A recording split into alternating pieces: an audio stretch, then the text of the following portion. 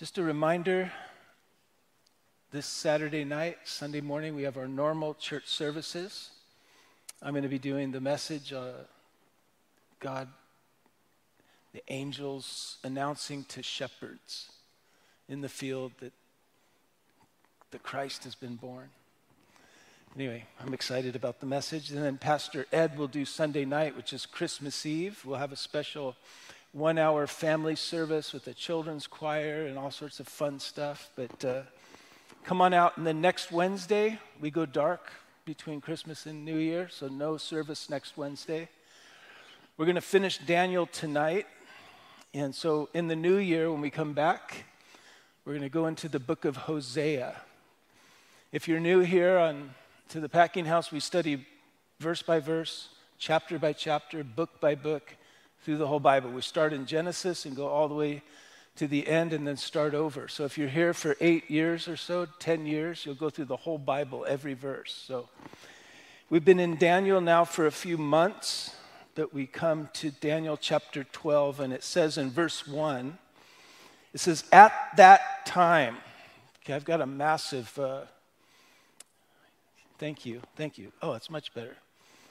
I don't know how it sounds out there, but it's still echoey up here, but I'm distracting myself, terribly distracting myself. Daniel chapter 12, verse 1, at that time, referring, as we saw last week, to the time of the rule of the one who's coming, known as the Antichrist. Okay, the one who will persecute the Jewish people. How relevant is this today? He will persecute the Jewish people more than they've ever been persecuted. The Antichrist, who is possessed, literally possessed by a demonic spirit of anti-Semitism. Mark Twain called anti-Semitism the swollen envy of pygmy minds. But it's far more than that. If you have spiritual insight, it's more than envy. It's a satanic attack on your well-being and mine.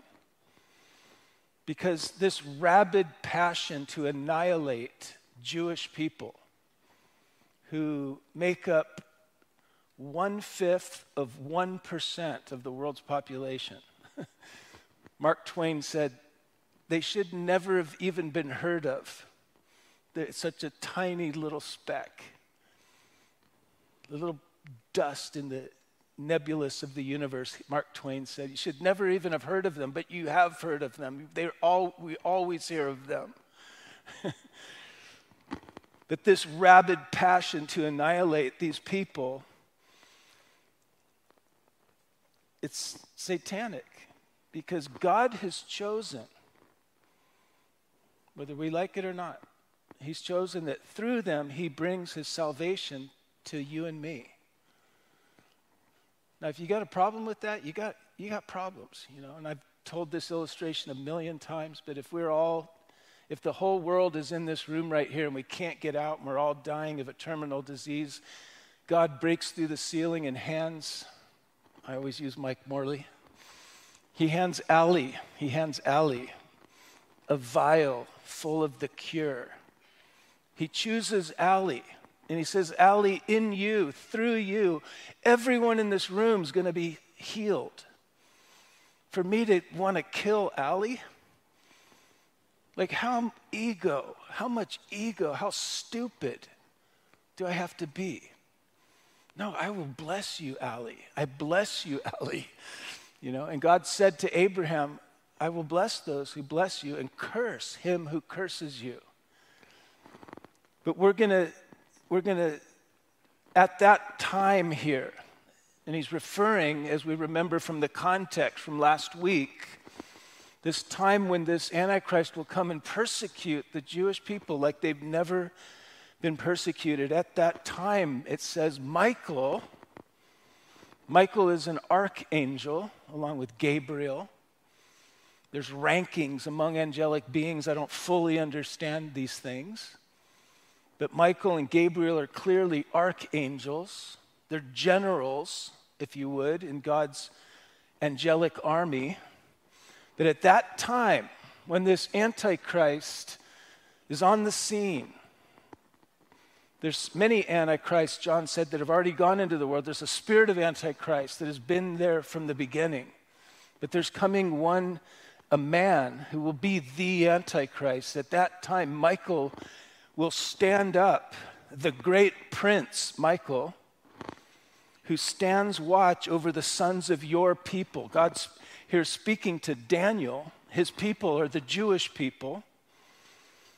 Michael, this mighty warring archangel whose specific assignment is to watch over the sons of your people. His whole assignment is to fight for Israel's preservation, which is fighting for your well-being and mine, because through them comes Christ, not only in his first coming, but in his second coming.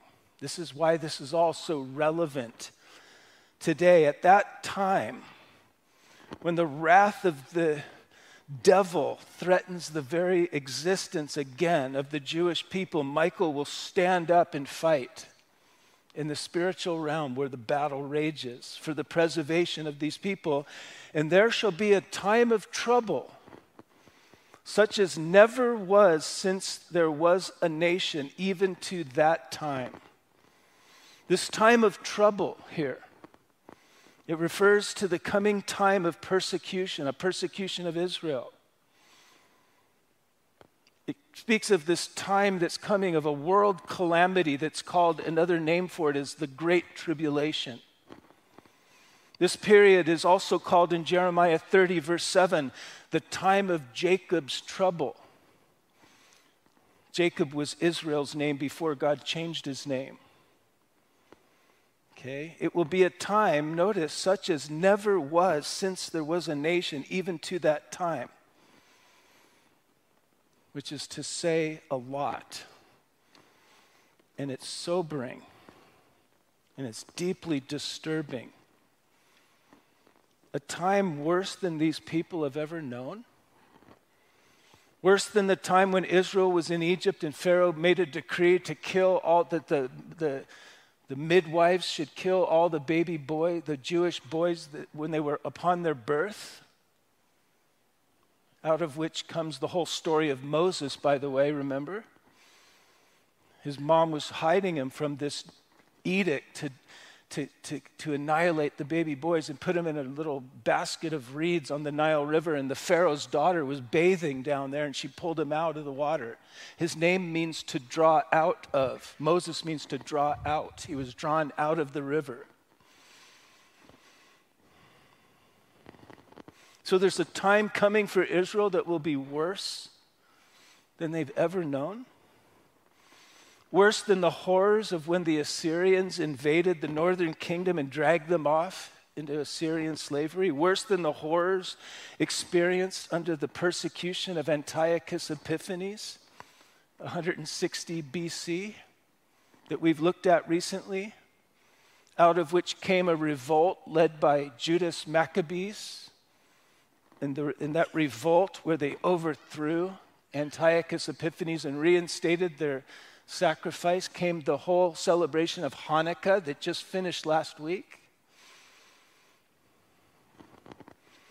A time is coming for the Jewish people that's worse than they've ever known. That's what Daniel's being shown here. Worse than the devastation of 70 AD when Titus of Rome marched in and destroyed Jerusalem and the temple, killed 1 million Jews and the rest of them scattered. Not all of them, but most of them scattered to the four corners of the earth. A time is coming that is worse than they've ever known. Worse than the persecution they experienced by people claiming the name of Jesus during what we call the Dark Ages. A time is coming that is worse than the pogroms of the early 1900s, where half the Jewish population was driven out of Europe. And you know where they came? They came to the United States. And you know what happened in the United States? Our economy boomed. We shot to the highest places of biomedical research. And that's, Europe kicked them out and gave them to us. in our hospitals, in our universities, we're filled with these brilliant minds. The time is coming that is worse than the time of Hitler and the Holocaust. Israel's history is a history of trouble. Being chosen means blessed beyond measure. Listen, and they are. These people are in so many obvious ways. But it also means that they're a target of hell, the target of hell. So much so that I've met Jews today that they don't want to be chosen. They just want to live under the radar of hate. Did you guys see Fiddler on the Roof, that movie? I love that movie. You know, the main character, Tevye. If I were a rich man, you know, this poor dairy farmer, right? Dear God, he says in this famous line, I know that we're your chosen people, but once in a while, can't you choose someone else? You know, anti-Semitism is a spiritual attack on your well-being and mine, for it is through these people that God has chosen to bring to the world, his light and salvation, to me and you. I'm good with it. I'm good that God has handed Allie the vial that's going to bring my cure. Don't mess with Allie. Leave Allie alone. Stand back. Let her distribute what God has given her to distribute. Knowing that they would be a target. Knowing they would be a target when God called the very first of this race, named Abram. He called him, by the way, he was from northern Iraq, the Ur of the Chaldeans. Isn't that interesting? And he said, come to this land I'm going to give you. I'm going to give you offspring. I'm going to make you a great nation. I'm going to bless you. And in you, Abraham, all families of the earth will be blessed. He was one guy with his wife, and God told him that 4,000 years ago. And here we are talking about him today, Abraham. And he said, knowing he would be the target of hell because of what God was going to do through him for us, God said, I'll bless those who bless you, and I'm going to curse him who curses you. For anyone filled with rage and hate, the rage and hate of anti-Semitism, I would warn you, be cautious. You know the passage in Matthew 25 when Jesus said, it says when the Son of Man comes in all of his glory, he's going to gather all the nations together for a judgment, and he's going to separate the sheep from the goats. You know that whole thing? To the sheep, he said, he will say to them, come, you blessed of my Father. Come, you blessed of my Father. Come into eternal blessing. And the whole basis of this coming judgment, the whole basis is how they treated, Jesus said, the least of these my brothers. Who are the brothers of Jesus? The Jewish people. Listen, I believe it also means Gentiles that have been grafted into the people of God through faith in Israel's Messiah. It includes Christians. There's coming a judgment when God is going to go after those who've sought to destroy the people that God has chosen to bring blessing to the world through. To the goats, he's going to say, over here, you cursed. It goes right back to Genesis 12, to the promise to Abraham. I will bless those, come you blessed of my Father, and I will curse those who curse you. Get away from me, you cursed. I believe that's what he's talking about there in Matthew 25. Jesus knew about this irrational hatred that we call anti-Semitism. It's irrational. Every culture that has driven these people out or exterminated them or tried to exterminate them have lost because of it.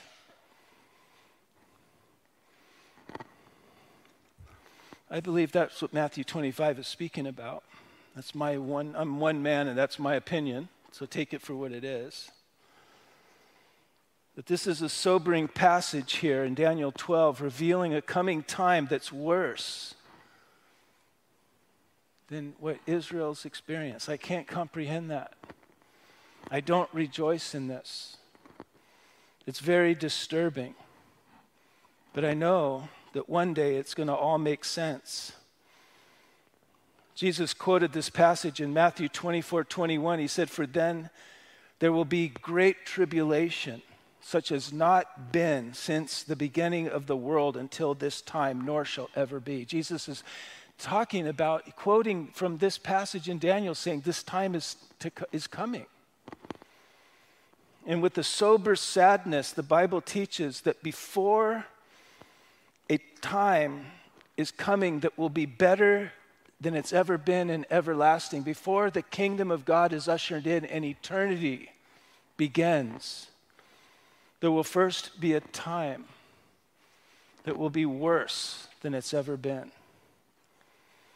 One last outburst, satanic outburst against the people that God has chosen to bring his salvation to me and you. Read Revelation 12, starting in verse 13 sometime. Chuck Smith said the Jews have always been a target of Satan. He sought to destroy them because he knows that God has ordained to accomplish his purposes through this nation. And thus Satan has attempted in times past to destroy the nation of Israel in order to thwart the purposes of God. Let me say this, that the greater the trials and troubles, the greater the purposes for which God is preparing a person or a people. The greater the troubles and trials, the longer the season of testing and trouble and affliction in your life, the greater the purpose it is that God is preparing you for and preparing the Jews for. The Jewish people, along with Gentile believers in their Messiah. Okay, you saying, well, I'm not Jewish, I'm a Christian. Well, guess what you are? You're a believer in Israel's Messiah. That's what you are. And you've been grafted into the chosen people of God. And the New Testament calls you and me chosen in him. The Jews are just chosen. But as a Gentile believer in Israel's Messiah, the New Testament title over us is that we're chosen in him. And it's repeated over and over in the New Testament. We are chosen in him. Chosen in the beloved. We're elected. Now we're co-heirs. We're partakers of the covenants in the commonwealth of Israel. It's all ours now. We're sons and daughters of Abraham by faith, it says in Galatians. What a trip. We're in a refinery. We're all in this refinery. We're being prepared for things beyond what we can imagine, the Bible tells us. The Jewish people, along with Gentile believers in their Messiah, will have a high place of purpose in God's eternal kingdom. How do I know this? I read the very end of the story, the book of Revelation, chapter 21. The New Jerusalem is coming down from God, out of heaven to the new earth, okay? This is a picture of where it's all headed. And guess what? The names of the 12 tribes of Israel are etched into the 12 gates of the New Jerusalem. But you know what also is etched into the foundations of this New Jerusalem? The names of the 12 apostles of the Lamb, which represent the church, which represent you and me, Gentile believers in their Messiah. We that have been grafted into this whole thing. But before this new heavens and new earth, before the glorious purpose commences for which all the troubles of this life and the coming troubles of this life are preparing us for, before all that, there's a lot of trouble ahead. I could lie to you and tell you, no, come to Christ. and all your troubles will be gone. Sign up. I'd be lying to you. This is a momentary time of testing. It's a refinery that we're in. And you know what? When your expectation is set by God's word, you'll be blessed, even in the trials. It's when I expect something to be this and it's that, is when I get depressed and disappointed and disgruntled and disillusioned. So God says out straight, this is a time of trouble.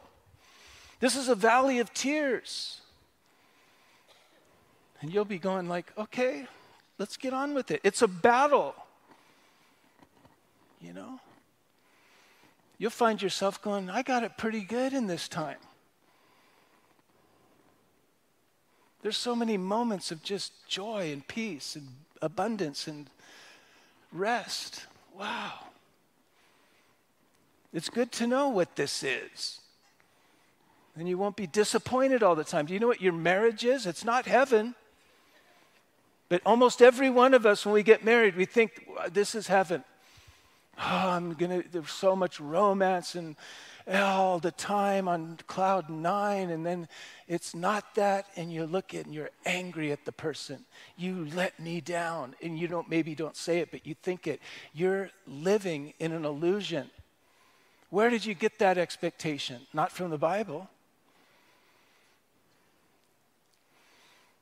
Marriage is two sinners strapped together and committed for life. You're either going to get on your knees and pray and ask God to help you and be changed into the image of Jesus, or you're going to commit homicide.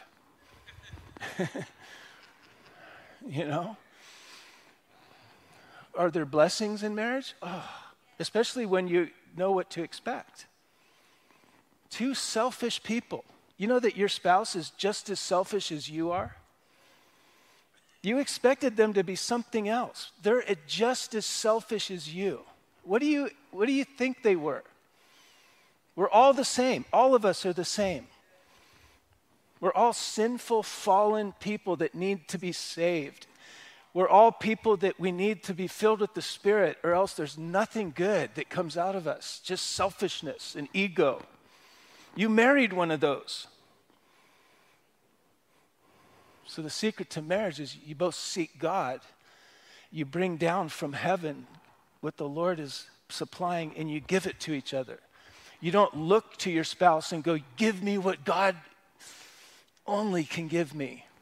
What do you think they're God? That's called idolatry. Okay? Anyway, I got sidetracked here from my notes. Let's get back here to where we're at. Everyone, notice, where are we here? So before this new heavens and new earth, this glorious time where the purpose for which we're being prepared now, there's going to be trouble ahead. Expect it. Get on with it. Okay, let's do it. But God says, and at that time, your people, Daniel, the Jewish people again, they will be delivered. Everyone who is found written in the book. So no matter how great the attack against these people that God has chosen, God promises to preserve them and fulfill through them his purposes for the world. This is what he's saying here. Genesis 17:7, I will establish my covenant between me and you and your descendants after you in their generations for an everlasting covenant to be God to you and to your descendants after you. Everyone who is found written in the book. During this terrible time that Daniel is seeing here in Daniel 12, there will be a mass turning to the Lord among the Jewish people. Okay, we're going to look at Zechariah chapter 12. We're going to get to Zechariah coming up. We're entering into all the minor prophets. But look at Zechariah 12:9. It will be in that day. This is speaking of this terrible time. At the end of this terrible season, we'll see it's a certain season that God says, I will seek to destroy all the nations that come against Jerusalem. And I will pour on the house of David and on the inhabitants of Jerusalem the spirit of grace and supplication. This is God speaking. Listen, Yahweh speaking. And he says, and at this time, they will look upon me, God speaking, and they'll mourn for him. You know, a lot of people are like, what do you guys worship? 3 gods? This Trinity? God, the Father, the Son, and there's one God. And he's mysteriously manifest in 3 persons, but he's one God. Jesus affirmed this. There's not 3 gods, this absurd idea that the Jehovah's Witnesses, that the Muslims, they're like, oh, you guys worship 3 gods. No, we don't. We never claimed that. But God reveals himself as one God, somehow expressed in 3 persons. Here is Old Testament, Zechariah 12:9. In that day, when all hell is breaking loose, worse than it ever has, and all the nations of the world are surrounding Jerusalem, which sounds like what's happening right now. And I don't know if this is it. I'm not into sensationalizing and going, this is it, buy my books, send your money in, Greg Opine Ministries.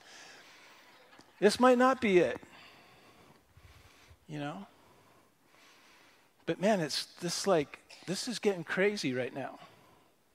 This is what it's going to look like if it's still yet future.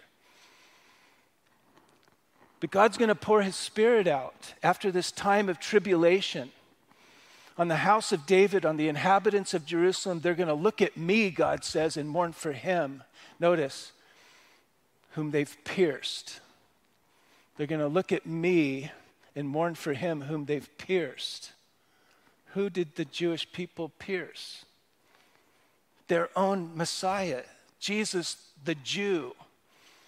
And they're going to mourn for him. There's going to be a mass turning to Jesus in Israel in this time. And many who sleep in the dust of the earth will awake. Okay, this is the end. This is the curtain closing here, guys, on human history as we know it. Some will awake to everlasting life, and some to shame and everlasting contempt. Notice there.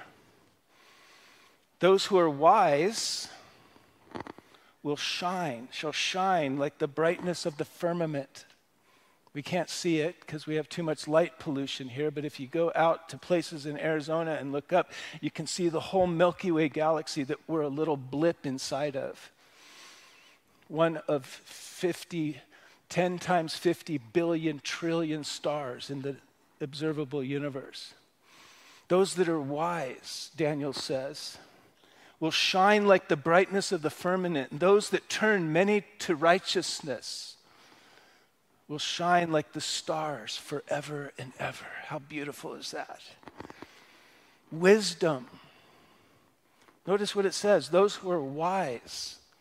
Wisdom is that in this temporary life, we invest in what is everlasting. Okay? This is wisdom. This is big picture wisdom.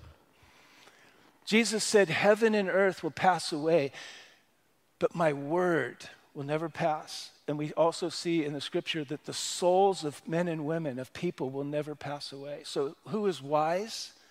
It's the person who invests in the things of God's word and the souls of human beings. Am I wise? Am I investing in the futures market? Maybe you invest in the stock market. Right? If you do, you've been elated in the last month. Stock market's been just soaring. Today it went down a little bit, but are you investing in the futures market? Am I wise? The ultimate investment is in people, the souls of people, bringing the word of God to people. Listen, it says, those who are wise will shine like the brightness of the firmament. Those who turn many to righteousness like the stars forever and ever. You know what? It's so simple. Because you might think, Greg, Pastor, I'm such a mess. I can't impact anybody's life. You know what? We're all a mess. There's no other kind of person. You know how messed up you are? That's how messed up all of us are. We're all broken in some way. Everybody has some type of a struggle with some type of addiction. You know, we hear about the addiction to opiates or to heroin or whatever, but what about the addiction to food or to using your credit card or gambling? 20% of Californians are addicted to gambling. What about shopping? Because you go and your closet's so full you can't fit anything else in. You're not wearing half the stuff, but you got to go and spend more money. It's a dopamine thing. We're addicted to dopamine. We're all addicted to something. How can I possibly be one of these that shines, that turns people to righteousness? What in the world? Here's how simple it is. Look to the Lord. Listen, as messed up as you are, look to Christ. Listen, look and let his love in. Because when you look to him, you're going to see the love like you've never seen.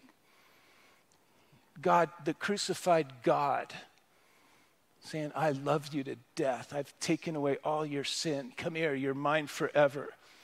That's what you see when you look at him. And guess what happens? When we look to him, we radiate. I'm not the sun. And this is why a lot of Christians feel like, I can't do anything for God because I need to be like so powerful like the sun. None of us are the sun. We're all like the moon. We're like these dead rocks. But you know what? The moon reflects the light of the sun. And the full moon, you can walk around like it's daytime and see around. I'm a dead piece of lunar rock. But when I'm facing the sun of God, I radiate, I reflect him. I reflect his glory. Look at what it says in Psalm 34:4. David said, I sought the Lord and he heard me and he delivered me from all my fears. He was like us, broken, full of fears. And he says, they look to him, and when we look to him, we radiate. Where's that verse? Psalm 34:4. No Psalm 34:4? Well, that's what it says, what I just said. They looked to him and they were radiant. We radiate when we look to him because we're the moon and he's the sun. All the energy, all the power, all the love, it's in him. It's not in me. But when I just face him, I reflect him. And guess what? He gets all the glory. But I get to reflect him. As we look to him, enjoy his love, we reflect his glory.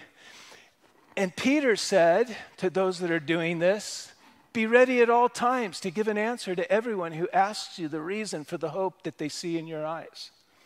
That's our part. I'm messed up. I'm broken. I struggle with all sorts of stuff. But when I look to him, I radiate, I reflect him, and people come and go, why do you look at me like that, Greg? You look at me like there's hope for me. Because when I look to Jesus, I realize there's hope for you. Because God so loved the world. That includes you, Manny. God so loved the world that he gave his only begotten son. Why do I look at you like that? Because I've been looking at Jesus, and now I've glanced over at you, and there's hope for you, Jim. There's hope for you. And so Peter says, this is the Christian. Be ready at all times to give an answer to everyone who asks you the reason for this hope that's in your eyes for them. This hope is in us when we're looking at Christ. If I'm walking around all day just ruminating with what a crud ball I am and how stupid I was and how I'm not enough and oh God, I'm so sorry that I'm so, and I look at people, there's not going to be the radiance. There's not going to be that hope. There's just going to be this dude struggling with his own depression. Look to him. But we wait. We're all waiting until we come to this place where we got our act together. Don't wait anymore. Your act together is when you, with your act not together, simply turn and look to him. Look at him. And then you're overwhelmed by his love for you. And you realize he's taken away all that sin that you've been beating yourself on the head over, clubbing yourself. He's like, put the club down, man. I broke the club at the cross forever. Stop it. Rest in me, look at me, reflect me, look at people through my eyes. I'll use you. Who is wise? This is how we turn many to righteousness. We don't turn anybody. God draws them as we reflect his glory.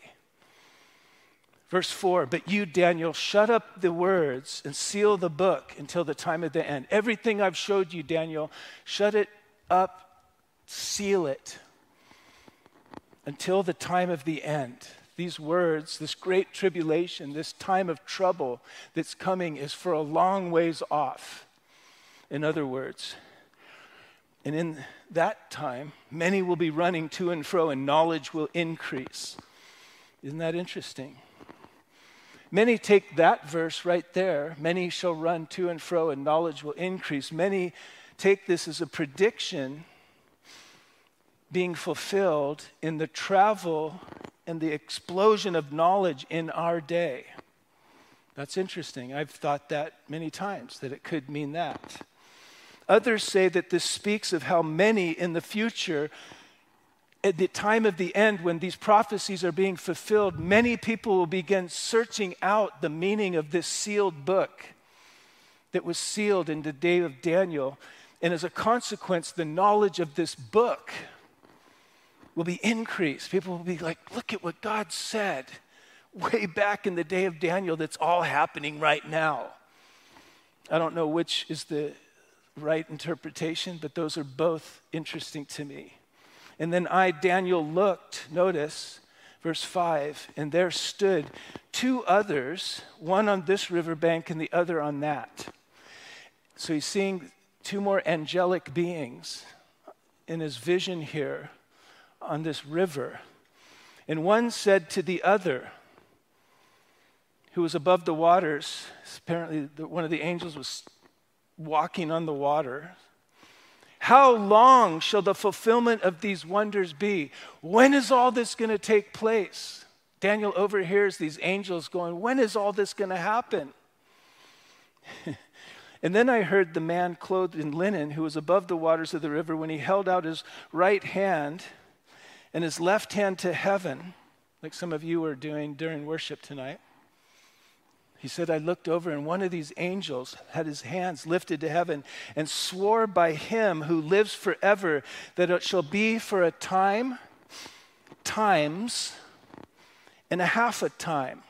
Okay, this is the way they expressed back in this day in the Hebrew language, a year, 2 years, and a half a year, 3.5 years. Remember the angel was asking one on one side, how long will this time of tribulation, this time of great trouble, this final persecution of the people of Israel, how long will it last? And he hears it'll be 3.5 years. 3.5 years is the period that's all over the Bible, this 3.5 years.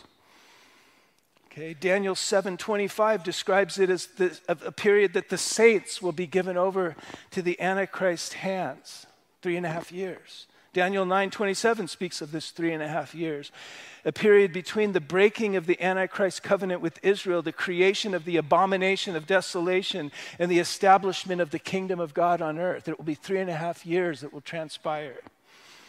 It's Daniel 12:7 here. It describes the duration of this time. How long will this be? One of the angels asked the other.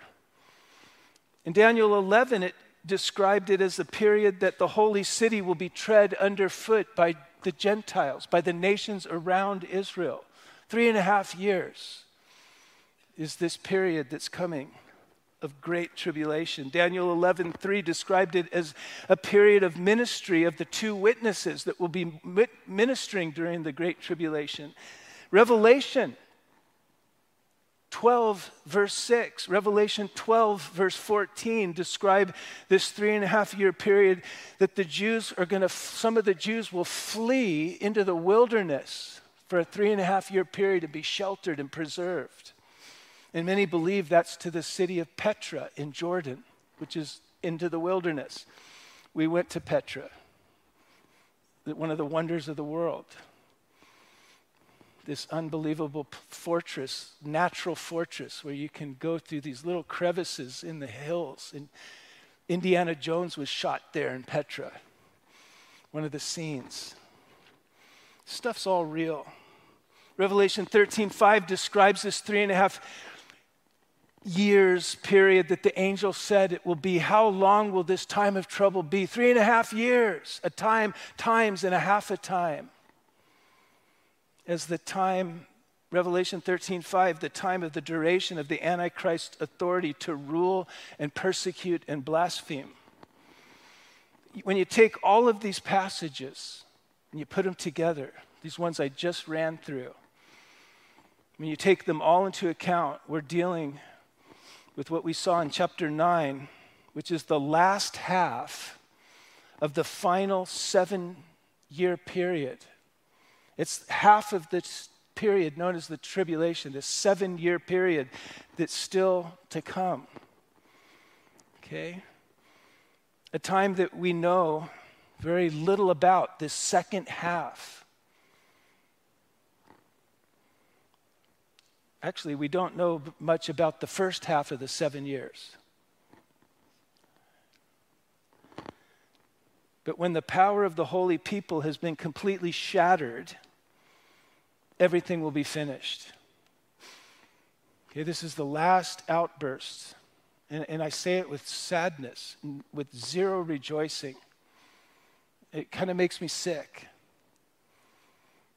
You know, I don't wish this kind of stuff on anybody, especially the Jewish people, the nation of Israel. But when the power of the holy people, speaking of Israel, the Jews, has been completely shattered, all these things will be finished. The people of Israel will seem utterly crushed as these things end. But at that time, the Messiah, as we saw in the passage in Zechariah, he's going to pour out the spirit of grace and supplication upon the house of David, the inhabitants of Jerusalem. They're going to look upon me, God speaking, whom they've pierced. And they're going to mourn for him as one mourns for his only son. This is what's coming.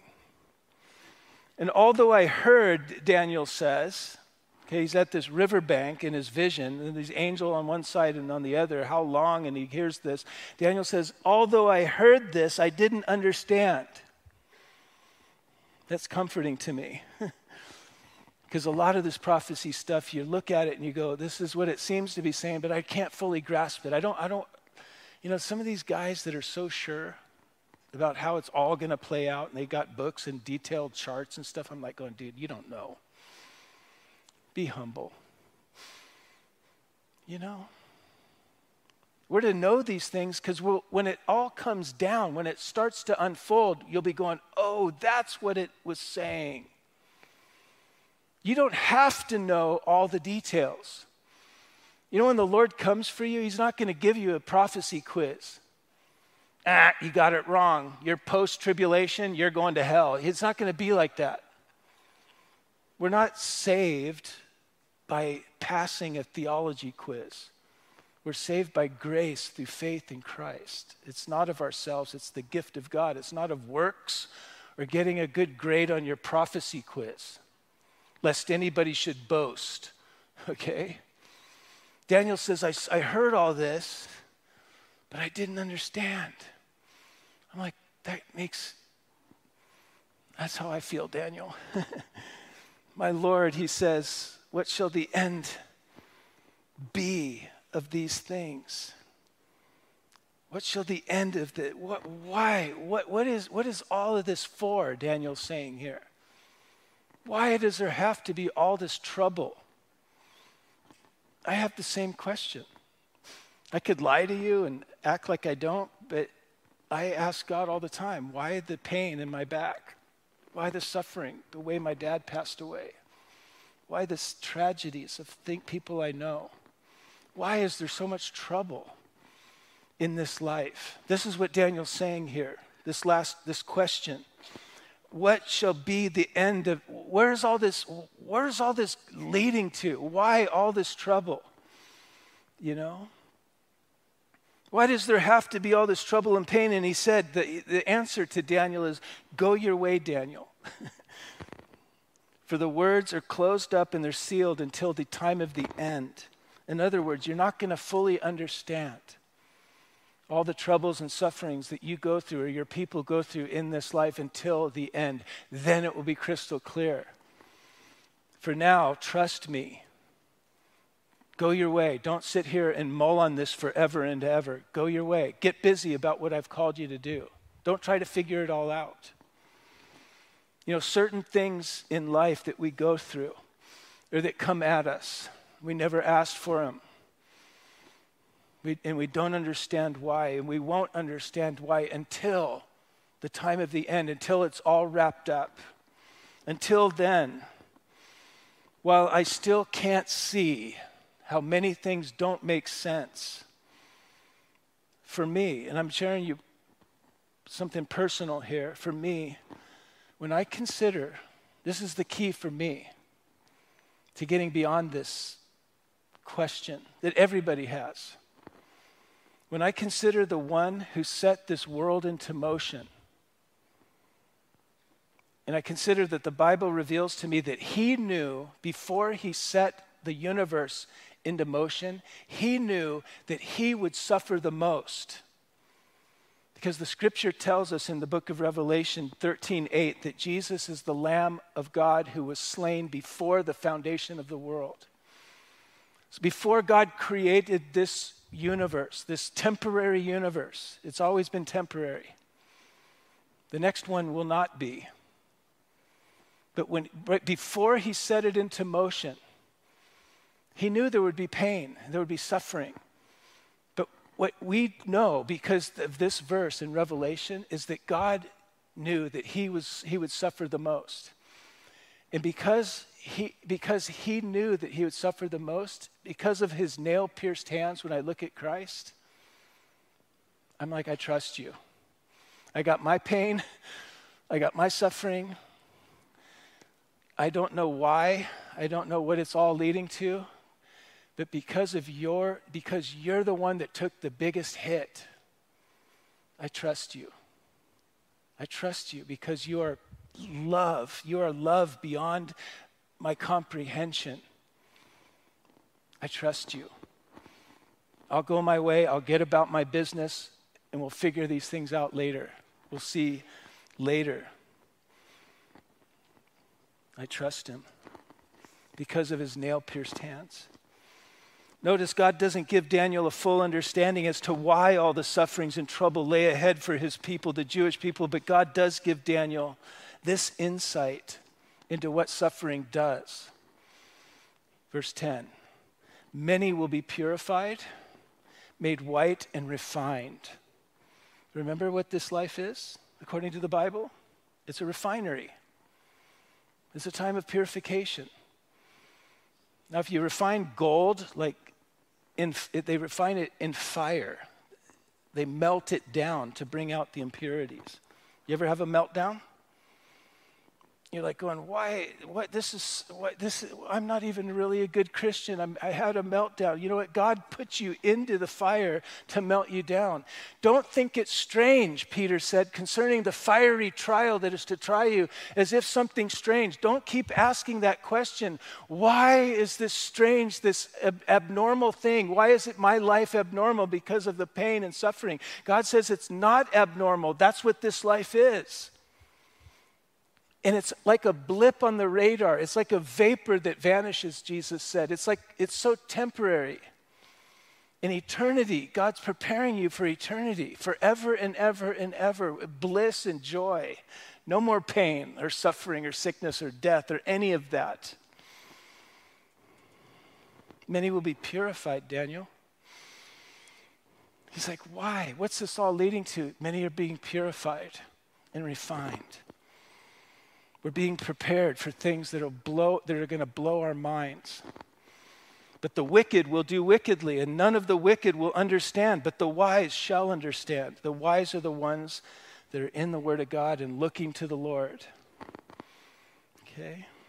In the midst of this wicked world, where people are screwing each other over, and there's so much corruption and lying and misrepresentation and slander and all of it, God's refining his people.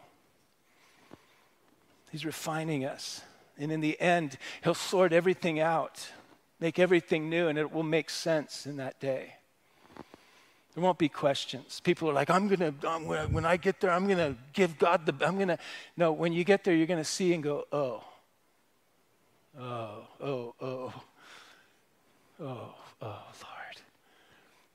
Oh, my gosh, you're so good. Oh, my God, I couldn't see it. And God's going to go, I told you. But the wise, they'll be trusting, submitting, yielding to the hands of the refiner, trusting God. I trust you, Lord. I see you suffered the most and you knew you would. I trust you, Lord. Captain, oh my captain. I'm right behind you. You know, it's like some soldier telling another, I would follow you into any battle. Why? Because I trust you, because you have shown your love toward your men. You know? We're going to look at Jesus. When we look at Jesus, we're like, I'll follow you, Lord, wherever you go. I'll follow you, Lord. And from that time, the time that the daily sacrifice is taken away, during this time, at this middle of this 7-year period, when the Antichrist breaks his covenant with Israel, stands in the holy place of the rebuilt temple in Jerusalem, declares himself to be God, takes away the sacrifice and says, it's about me.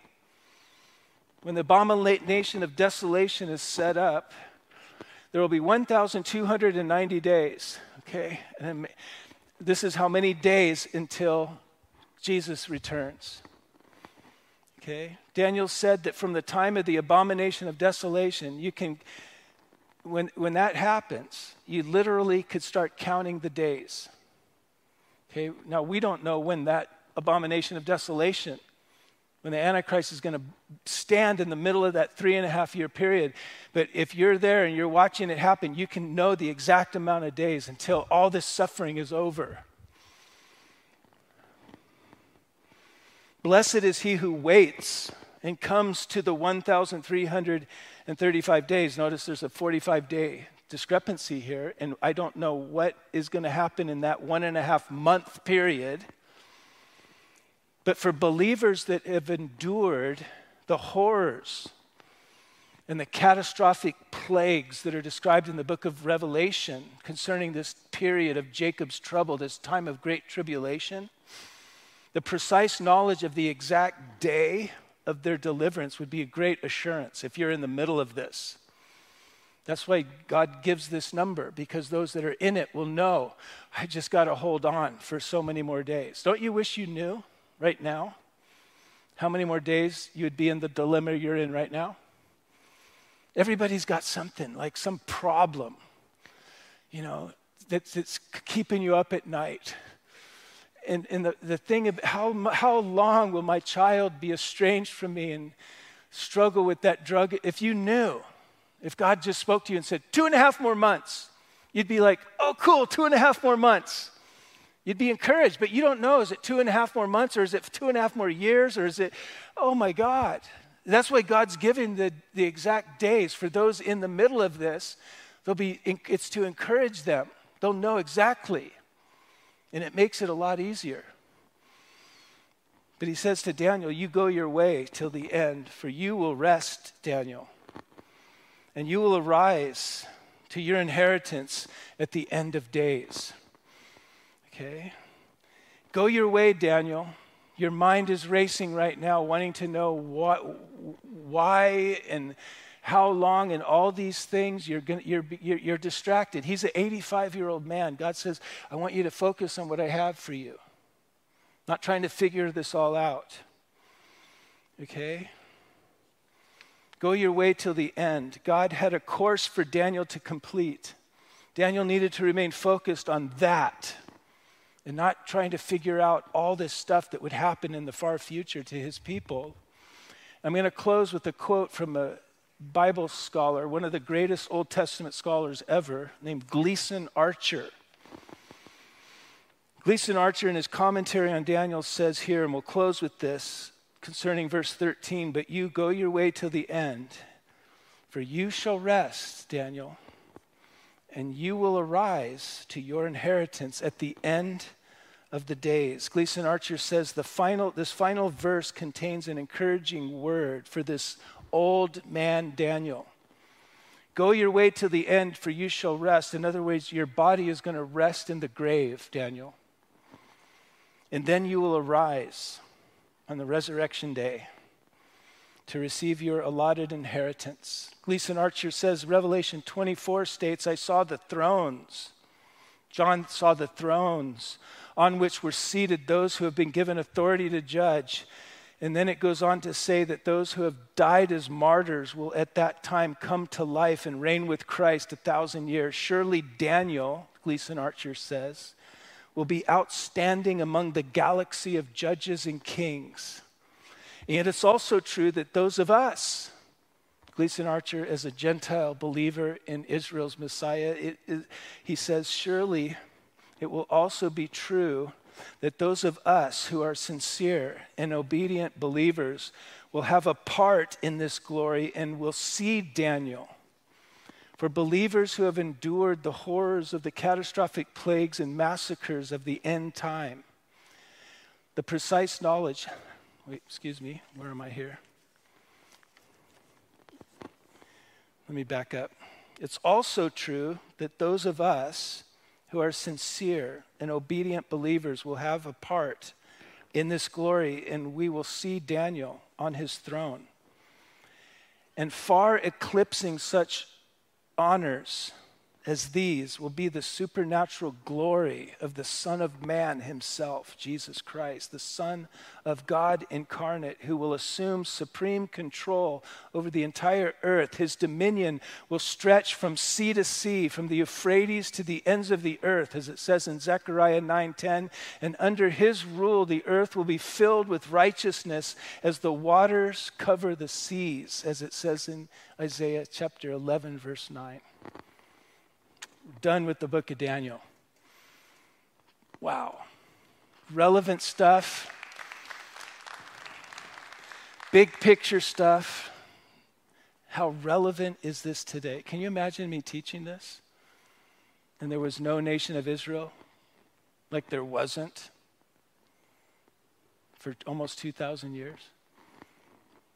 Or if there was no action going on over there, but right now there is. There's nuclear submarines in the Red Sea. There's aircraft carriers. There's missiles all aimed towards them. There's a massacre that just took place. Yet again, this stuff is so real. I don't understand all the details, but you can feel something's brewing. But we're not to be distracted from what God has in front of us. He's got stuff in front of us. His call is just turn toward him. You're messed up. You're going to be struggling until you're out of here in your new body. Don't wait till you got your act together. Turn towards the Lord.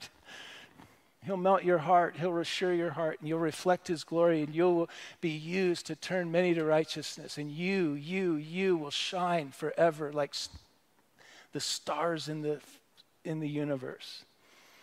Thank you, God. Thank you for your word. We pray for the people of Israel. We pray for Jewish people that are afraid right now to go to college. They're afraid to have their symbols on their businesses. We pray, God, for those that are filled with hate. Any hate toward anybody. Lord, we pray that you'd root all hate out of our hearts. But we pray for those that are plagued with this type of hatred, that you would open their eyes, as you are doing to many. Keep us in your love. Lord, your love is for all people. Not just, it's to Israel and through Israel for the world, for the Syrians and the Palestinians and Egyptians and for the Jordanians, Father. Your love for the Europeans and the Asians and the Africans and the Americans and the Canadians and the Mexicans. Thank you that you love us all. Lord, use us to reflect your glory, your life, your hope into this world. We ask it in Jesus' name, and everybody who agreed said out loud together, amen. Blessings be upon you. We'll see you next time. Not next Wednesday, the week after that. We'll see you this weekend, Saturday night, Sunday morning, Sunday night. All sorts of fun stuff going on here. Say hi to someone on your way out. God bless you. We'll see you then.